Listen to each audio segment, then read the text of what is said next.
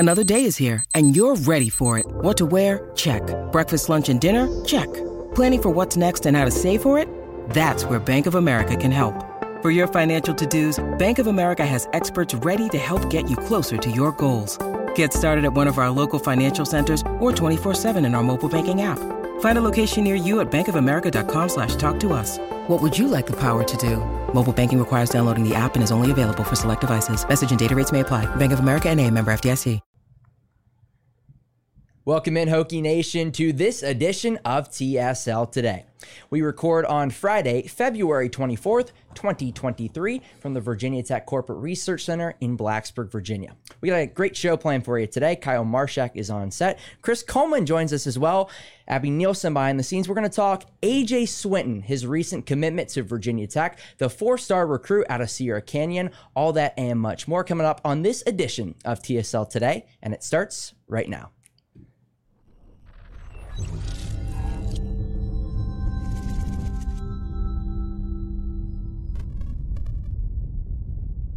Welcome back to this edition of TSL Today. Again, we were recording on Friday, February 24th, 2023. Again, let's introduce the crew on set today. Let's double down. Kyle Marshak across the way. To my right, lead analyst and columnist Chris Coleman. Thanks for hopping on to talk A.J. Swinton, and Abby Nielsen behind the scenes. So Chris, again, thank you so much for taking some time on your Friday afternoon. Some big news out of Virginia Tech basketball in terms of their recruitment today with the recent commitment of A.J. Swinton. Yeah, he visited Tech twice. He visited back in December for the UNC game, and then he visited last week for the Pitt game. And I think he knew where he was going to go when he visited. I think the visit last week was all about making his commitment video in Blacksburg, to be honest with you. I think that's what it was all about. When the student section starts a chant for you at the game, saying, we want you to come here, then you kind of have to go there, don't you? That's pretty good. Was that the Carolina game or the Pitt game? I don't remember, but I think it was actually originally at the Carolina game. Yeah, Kyle and I were not there at that one, so we can't speak to that. But. You said before, though, he filmed his commitment video at Fox Ridge. Yeah, you can recognize it. I used to play on the court that he's shooting at in his video. That is a hop, skip, and a step away from Carter and I's current residence right now. We live right by Please that. Don't hunt us down, guys. Yeah, please don't. Please don't. So he picked Tech over Ohio State, Maryland, Xavier, and Georgetown, among others. Previously played at DeMatha and Oak Hill.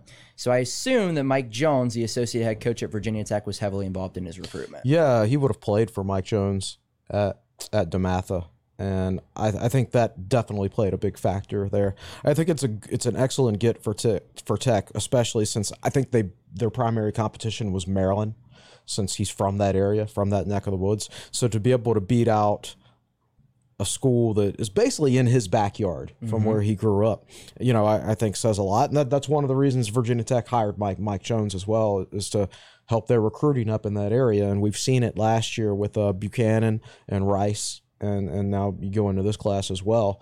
Obviously, he's not signed yet, but that will come in November. But you could see the connections on the staff. And now that Virginia Tech has a couple of players on their team that he would already be familiar with from playing in that area, that I just think that made the fit all the more natural. You mentioned off air that Justin Mutz is a fair player composition to A.J. Swinton. What are the comparisons there, and how do you see him fitting into Mike Young's system? He's a guy who is going to be probably an undersized 4, like Mutz. I know the recruiting services list him at 6'5", 180, and a small forward. He's more like 6'6", 210 right now, and he's still in high school, so he's still got some growth potential. He could maybe top out at 6'7" and 225, 230 pounds, which is basically just like Mutz. And I wouldn't suggest that he would be as great a passer as Mutz. I think Mutz is really unique in his terms of his ability to pass the ball out of that power forward position, but I think he's got really long arms, so he's going to play taller than he is. I believe he's got a 7'2" wingspan. So they're different. Like their skill set is probably a little bit different but from a size standpoint, yes, it's that undersized 4. But playing someone undersized to that position can create mismatches on the offensive end. And I think generally the best Tech teams of the past have always had an undersized 4. It's Tech's first commit in the class of 2024. How do you think this can affect the rest of the class when you add a prize recruit like this early on in the process? Yeah, I think you'll probably shut it down as far as your power forward recruits, and maybe even your versatile swing guys between the 3 and the 4. So much of it, though, like with the transfer portal these days, it's hard to project out a year and say, this is what we're going to need in this recruiting class. These are the holes we're going to be looking to fill. We don't know that. Like Tech will lose at least one player to the transfer portal at the end of this year. I mean, and I don't know who that's going to be, but it's going to happen because that's just what happens these days in college football. And then that will change your plans for the next recruiting class. So I would think Tech will probably go out and try to get someone like a true post player in that class as well, someone who can play the center position.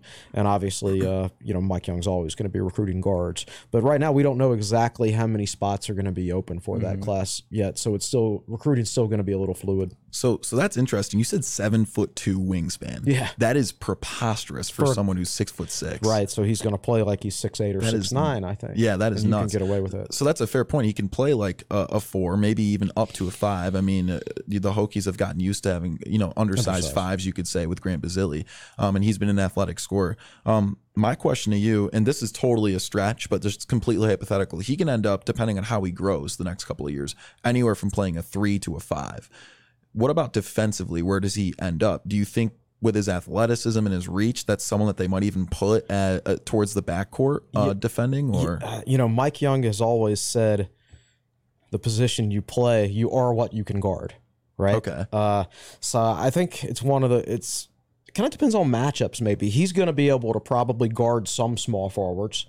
Maybe if they're playing a team with a more traditional lineup that has a 6'6" or 6'7", 210-pound small forward, something like that, that's a good matchup for him. But if they play like one of those 3-guard teams, where like Miami, and it's like your third guard isn't really a small forward, it's legit another shooting guard on the court, it's going to be more difficult for him. So it's going to come down to matchups. Basketball these days, I think, is so matchup dependent, and it's kind of like you see some teams with 3 guards, one smaller power forward, I would say, and then a traditional big man. But you'll see some other teams with your traditional lineup. So it's going to vary to a certain extent. Miami is the first team I thought of. Yeah. But like for Virginia Tech, for how I think Mike Young would play it, I think he's probably would say he spends more time at the 4, but that depends on how he develops. If he develops really good lateral quickness, he could guard smaller guys and develops a 3-point shot and a good handle, then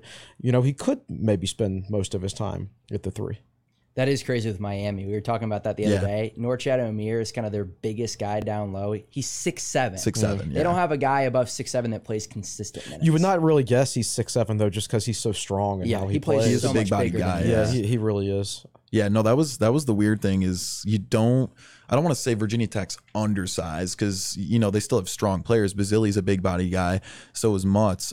And, they play their positions just fine, but you don't see a lot of lineups where everyone's shorter than your tallest guy against the Hokies. Because at the end of the day, 6'9" is like the new 6'7". The year Virginia Tech made the Sweet 16, so Buzz Williams last season, Virginia Tech's power forward was Ty Outlaw, who was 6'6". Yeah. And they only had one guy over 6'6" on the whole roster. That was Blackshear. Their backup center was, I think, he was listed. PJ Horn was probably listed at 6'7", but if you ever stand next to him, he's 6'5". So there was like at one point he was 6'8" on the roster. Right, and he was not. Trust me. So Tech went to the Sweet 16 with one guy who I would say was taller than 6'6". So it just comes down to the strengths and weaknesses of your team. I would rather have an undersized, skilled player than just to recruit some big guy just to say I had a little bit more height, but the guy wasn't any good. Yeah. I think that's perfect. I think that should just wrap it up. Chris, thank you so much as always. We appreciate you giving, 10 minutes of your time on a Friday afternoon? Yeah, you bet. Chris Coleman's hopping off now. Kyle Marshak and I will be right back. Again, Abby Nielsen, thanks for producing behind the scenes. When we come back, Virginia Tech women's basketball talk, the Hokies winners in Chapel Hill, and then we'll preview the Hokies going down to Tobacco Road to take on the Duke Blue Devils on the men's side. All that and much more coming up on TSL today. Come right back.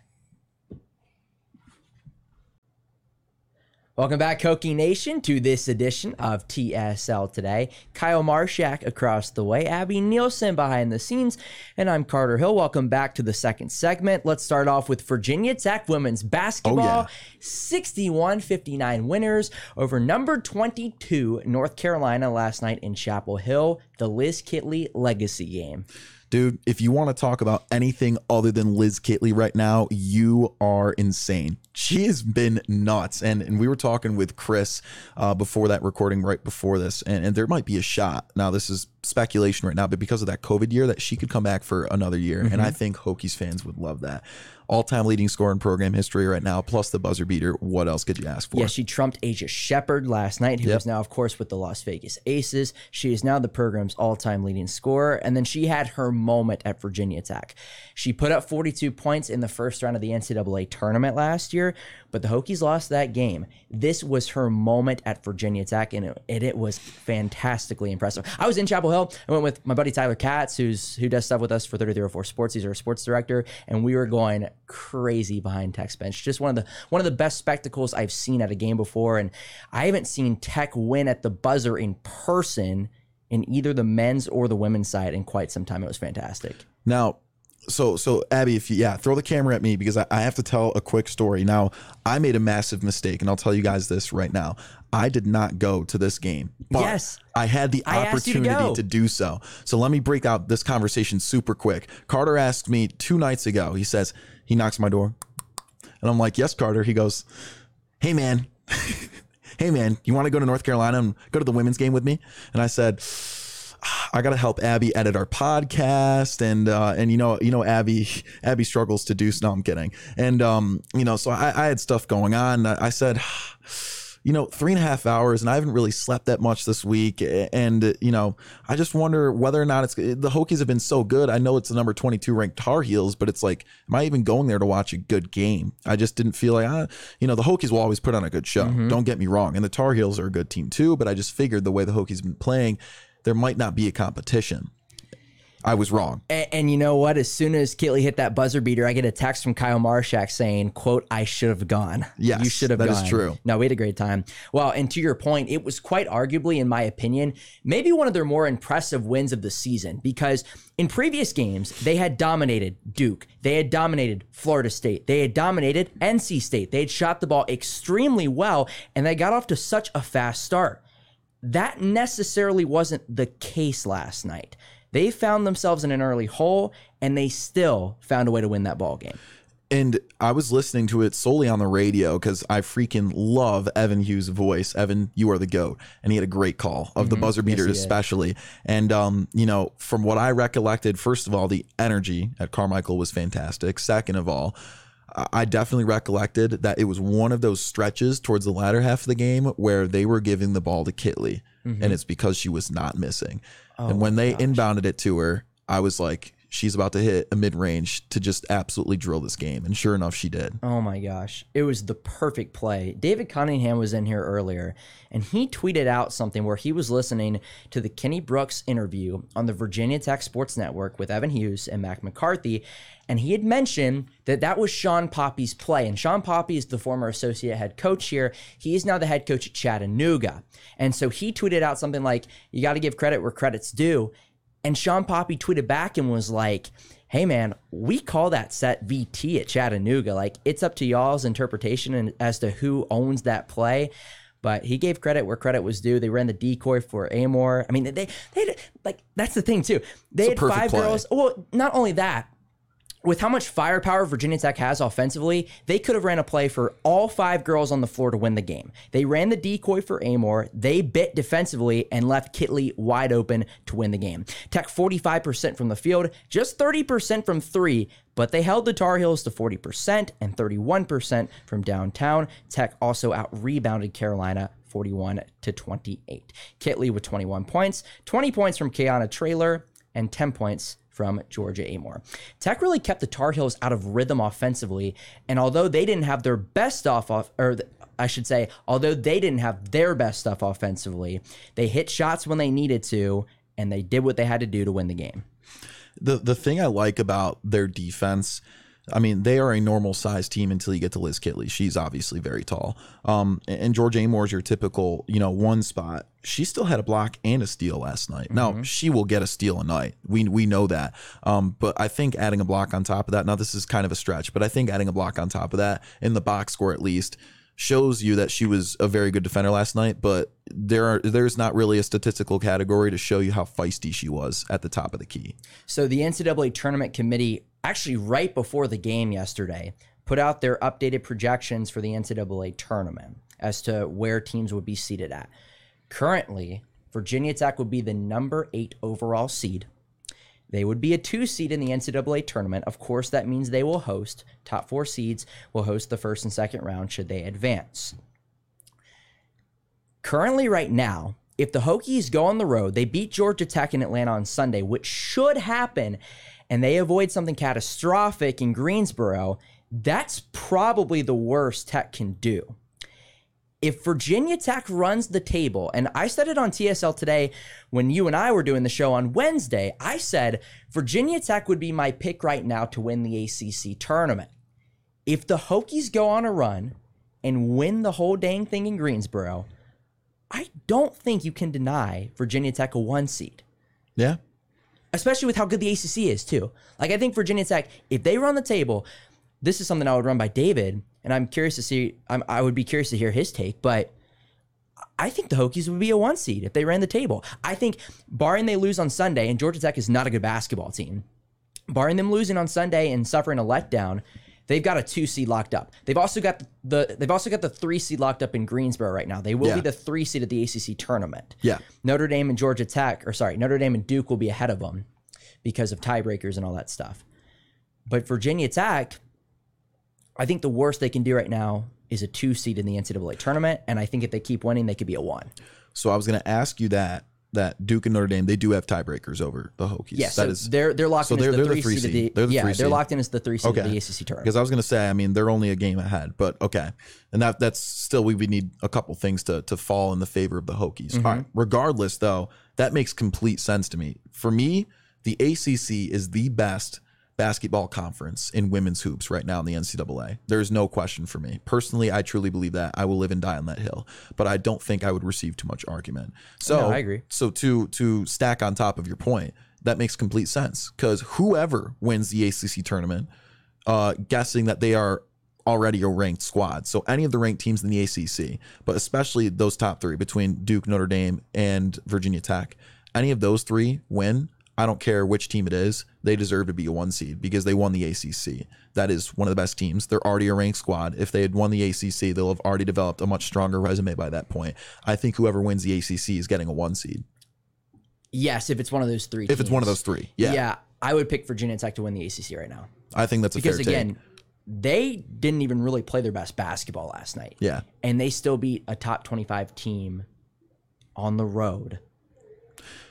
So it's just one of those things, too, where and North Carolina's been such a, I wouldn't say thorn in their side, but they played so many games so back and forth over the years. The ACC tournament game last year in Greensboro, which the Hokies won in overtime, the game in Blacksburg earlier this year, and now the game in Chapel Hill. For Tech to play subpar basketball and go down to North Carolina and beat the Tar Heels on their home floor says everything. So I think if the Hokies went out, they're a 1 seed in the NCAA tournament.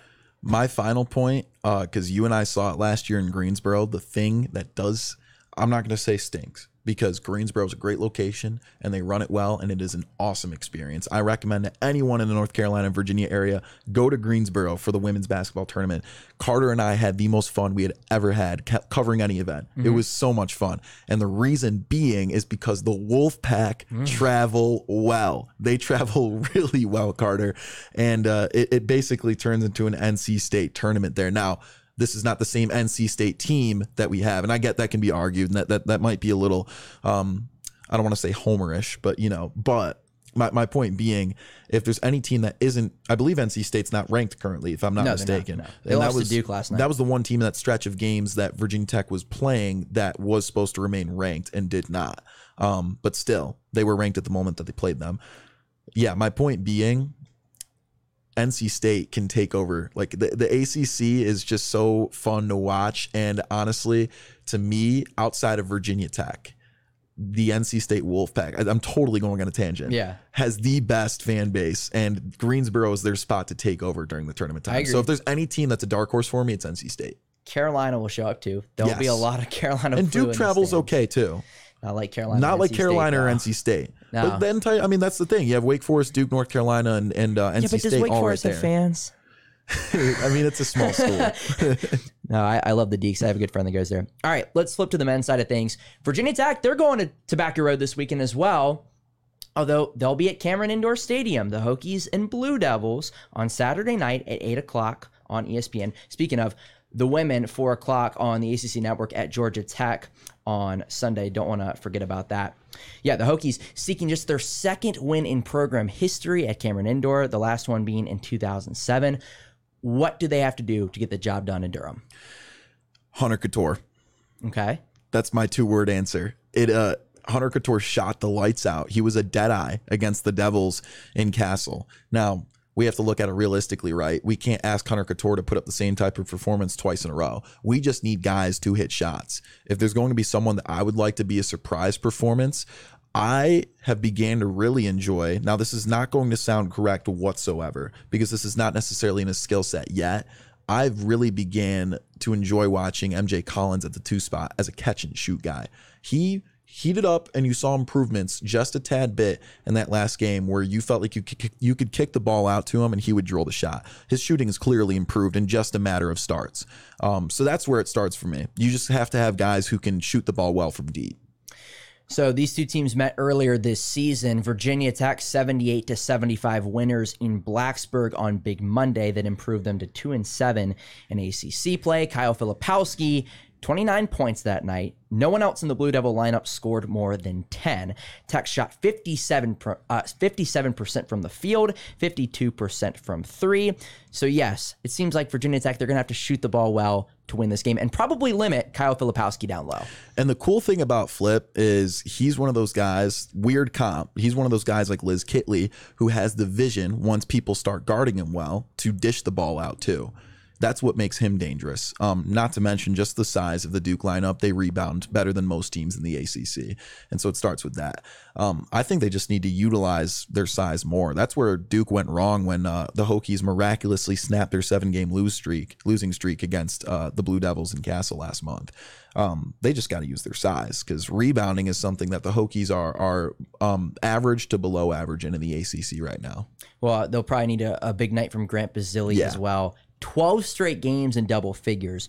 Prior to the Miami loss on Tuesday, he had scored above 20 in 4 straight and 6 of the last 8. Kyle Filipowski averaging 15 points a game for Duke. Jeremy Roach at 12.7 and Tyrese Proctor, their starting point guard, at 9 points a game. So the Hokies finish up with Duke at Louisville next Tuesday. We'll be there at the KFC Yum Center. And then Florida State at home. Just trying to finish off the season, the regular season, on a good note now, finish off 3-0. In all likelihood, Tech will play, unfortunately, on day 1 of the ACC tournament in Greensboro. But should they win that one, they should have an interesting matchup in round number 2. Kyle, it's been a pleasure. Thanks so much. Hey, dude, thanks. And I'm still looking for my glasses if you've seen them anywhere. Yes. Hopefully we'll find your glasses. Thanks to Chris Coleman for hopping on in the first segment, our lead analyst and columnist. Kyle Marshak across the way. Abby Nielsen, second podcast you're producing today? Second? Abby, you did great. Second. Thank you so much. We appreciate you. We got much to talk about next week. Hopefully it will be a good weekend for the Hokies, and that talk will be a fun time, and on the baseball and softball diamonds as well, with both squads in action. Thanks so much for tuning in to this edition of TSL Today. We thank you so much. Have a great weekend, everybody. Go Hokies, and we'll see you next week.